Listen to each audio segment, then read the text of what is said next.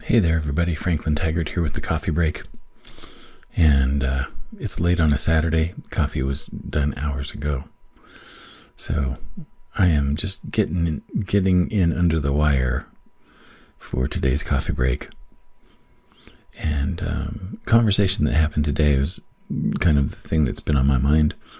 And I'll talk a little bit about it tonight. And that conversation was around,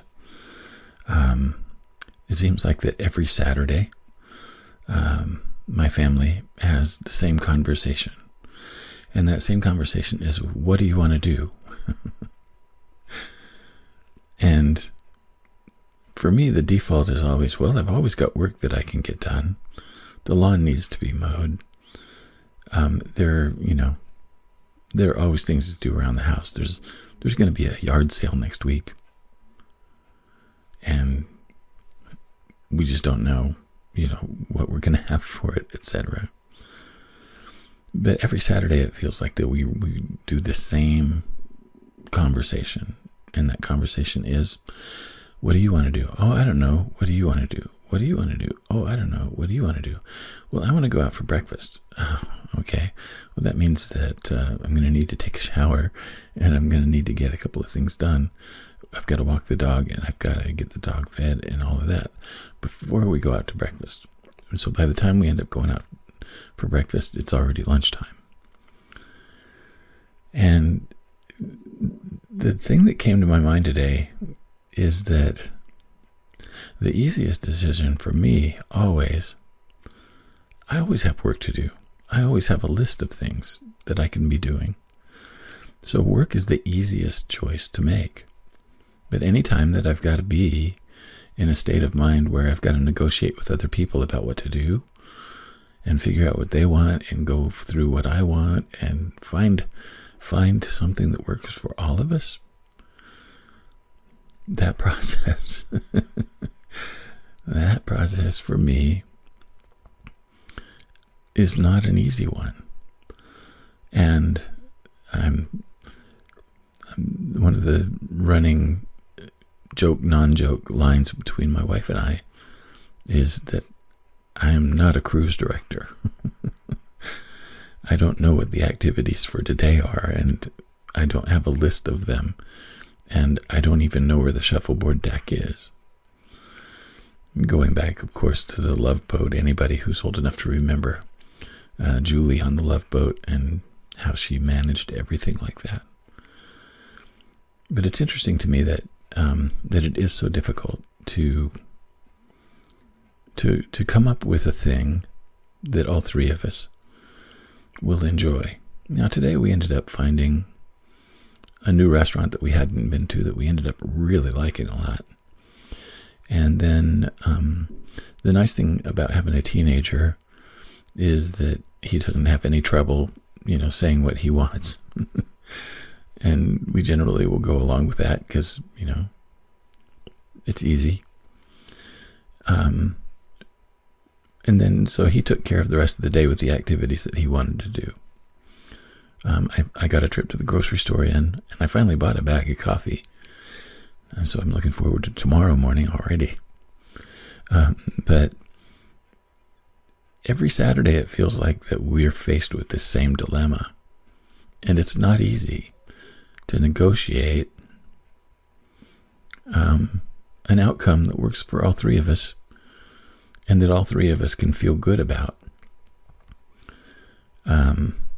And one of the things that I think is tricky is that we all want what we want, but we also don't want to disappoint anybody. And that's one of the tricks, I think, in any kind of a close relationship, is that there are going to be times when you do ask for what you need, and it's going to be a disappointment to somebody else because they wanted something different. And for us, that is a challenge ongoing. We don't want to disappoint each other, and at the same time, there are certainly things that we need from each other, and we have to practice asking for those things. And the more that we practice asking for those things, the more likely it is that we'll actually get them.